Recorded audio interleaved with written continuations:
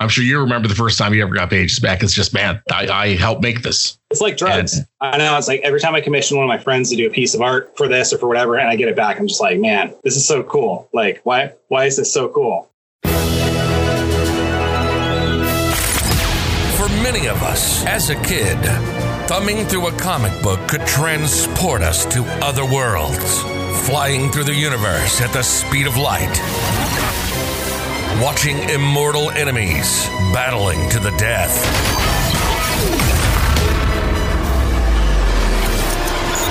And some of us never grew out of it.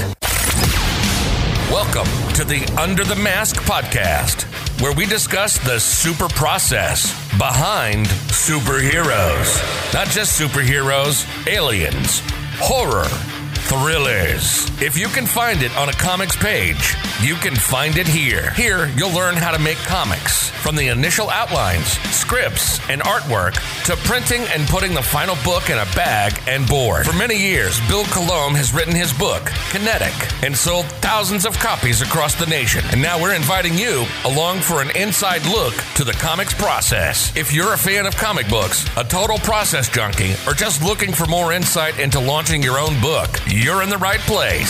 This is the Under the Mask podcast, and this is Bill Colomb. Under the Mask podcast, episode 6. I only need 3 words to sum up this entire episode. Cybernetic Samurai Owl. If you're into anamorphic animal action, then stick around. You're going to like this episode. My guest today may be the longest I've known a guest who's come on this show. I met him about 2 years ago at a convention. At the time, he was mainly a painter, but he was also making one-page comics with an incredible off-the-wall idea. Those comics morphed into a series called Apex Cybernetic Samurai Owl. Apex just launched on Kickstarter and is over halfway to its goal in under 24 hours. You can check out his page by going to Kickstarter and looking up Apex Cybernetic Samurai Owl. I'm pleased to introduce my friend, Kenny Aitken. You had been doing paintings and been doing this for a little bit, but I've got, over the last couple of years, the pleasure of just grow as an artist and actually see this whole comic book come to fruition. So I just wanted to thank you for coming on the show. Thank you. So, seeing kind of your progression over the last couple of years, but I want you to take us back and tell us your story when you were just starting out. Oh, man. Where do I start? A couple of years back, I got an injury, spinal injury, where I couldn't work anymore. So what I did was I started going to school for painting after about 5 years of kind of sitting at home doing nothing, kind of not really able to do anything. So I started taking a painting class, learned about some color theory and things like that. And then I just kind of got back into my old passion from when I was a kid, that I just wanted to make comic books. So it's kind of where I'm at, is making comic books. I mean, there's a couple other, little inspirations here and there that kind of got me, pushed me in that direction a little more, and a couple little other life events. But for the most part, I mean, that's pretty much was the catalyst for all this, is just kind of sitting at home, being kind of depressed and bummed out and not able to, physically do the things that I used to be able to do. And then now I'm coming back out and into the world and kind of reinvigorated my passion for art and writing things and doing stuff like that. So, and since you brought it up, what other influences kind of pushed you to doing comic books versus any other medium? One of the big ones, my kids. I have 4 kids, and one day I was sitting there and I was watching them draw these little creatures. I don't even know what they were drawing. Can't remember. And I was like, man, I remember when I used to do that when I was young. I used to draw these cool little creatures and just come up with all these designs and stuff. And then I started getting into concept art, and I do a little bit of concept art for at least my own characters and for ideas, and they always just turn into these crazy things. But that's kind of one of the other things that just kind of inspired me to do it, was that my kids are really creative, and I just watched them do it, and it was pretty fun. So, all right, well, go ahead and tell us about Apex Cybernetic Samurai Owl. So Apex is about a cybernetic samurai owl. He doesn't start out as a samurai. Basically, Mega Man meets Weapon X, so Wolverine. And it's just pretty much a mashup of every single thing that I like, whether it be comic books, Marvel Comics, DC Comics, independent comics, anime, manga, just different types of things. And it's just kind of, I guess, a tribute to everything that I love and what I would like to see.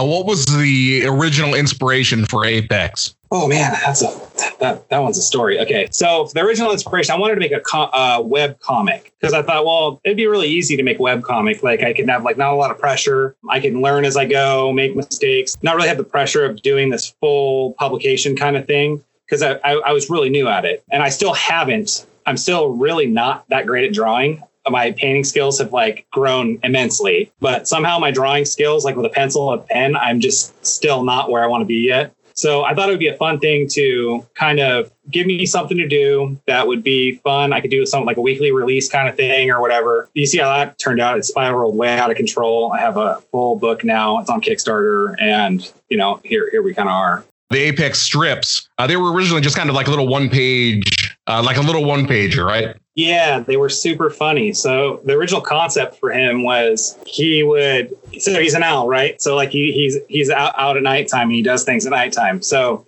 basically the concept originally was that this owl would go out at nighttime and fight like kaiju monsters and be, you know, ridiculously overpowered. Like he'd go like, you know, if you've seen the first page, you know, like he cuts the head off that giant dinosaur attacking Tokyo, which is kind of like a throwback to like Godzilla, right? It's just this little teeny owl and he just goes and cuts the head off this giant dinosaur and one shot and kills him. And that was it. That was the whole first page. And the second page was similar in the way that he just takes on this, he's like really overpowered. He goes and fights a lightsaber wielding octopus. So then after that, I was like, well, what if I had like a daytime adventure too, where like during the day, he's trying to sleep and these stupid things keep pissing him off, like dripping faucets, construction workers using jackhammers, different things like that. And then he would go and cut those things in half too. So I got to about page 4, I think, but page 3 was him trying to sleep in a tree during the day. And this faucet keeps dripping. And it was very like Looney Tunes-ish inspired, where eventually, you know, he just gets pissed off enough where he just goes and destroys the entire house to take out the faucet. And then he goes back to sleep. And it kind of was inspired by that Bugs Bunny episode of Looney Tunes where he's playing the piano and there's a guy sneezing in the audience or coughing like over and over. And finally he just gets pissed off, pulls out a revolver and blows the guy away. And that was kind of like where I got that inspiration. So, okay. So shortly after that, one of my good friends, Garrett Gunn, you know him, he did Franklin Goes. He's like, you should just make it a full book. Like, just do it, you know? And I'm like, I don't know. And I mean, I resisted him every step of the way for the longest time. At first he was like, you know, you should hire somebody to draw it. And then, you know, there's less pressure on you to like do that and stuff. And I wanted to do it all myself at first. And I quickly realized that wasn't going to happen. And I wanted to bring up, so your story's a little differently than a lot of the other interviews that I've done. Most of the people I've interviewed so far, they're writers that have hired on artists. But you actually have a background in art with painting and with drawing. But you ended up hiring an artist for Apex there. How did that evolve? Like I said earlier, I'm not really comfortable with where my drawing skills are yet. And I didn't really feel like it was fitting the project. I drew about 9 pages on my own and was not happy with any of it. So Garrett had been suggesting to me for a long time, hey, you should hire an artist. And I was just resisting him like, nope, I don't want to do it. I want to do this myself. I think I can do it myself. And about 9 months went by and I had about 10 pages or so and hated all of them. So what happened was we found Brian Belando, super awesome artist, great guy, super easy to work with. I brought him on board and had him. So he's doing the line art and I'm doing the colors. Colors is kind of where I feel like I have a little bit more control over how I do it. So I got Brian drawing and inking and I'm coloring, and it's a good workload for me because I'm still writing and I still have a hand in the art, because what kind of artist doesn't work on their own comic book, right? So I figured if I'm gonna do this, I'm gonna do some of the art at least. And that's kind of where we're at. And I've seen a lot of your paintings, man. They're just they're really good paintings. Thank you. Do you prefer working on sequential art and coloring that, or do you prefer doing the painting more? I think I like them equally. At first, I was really comfortable with the paintbrush in my hand, and learning the digital tools was. I'm still obviously learning them a lot, but I mean, it's almost like every time I color a new page, it's just way better than the one before. Sometimes I got to go back and be like, hey, you know, and I don't know, maybe you've seen this on Facebook a couple months ago. I had colored something and then I went back and recolored it because I was like, this isn't going to fly.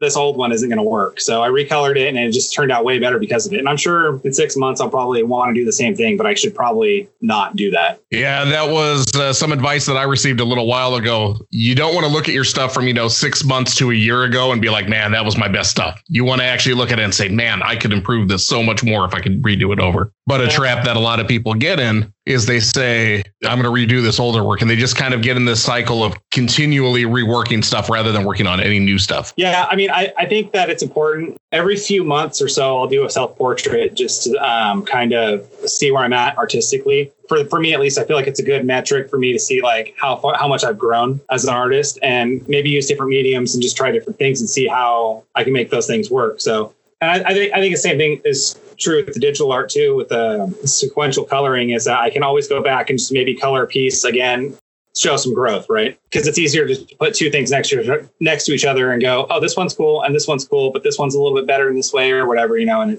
I see people do that sometimes, and I think it's cool. So right now, Apex is killing it on Kickstarter.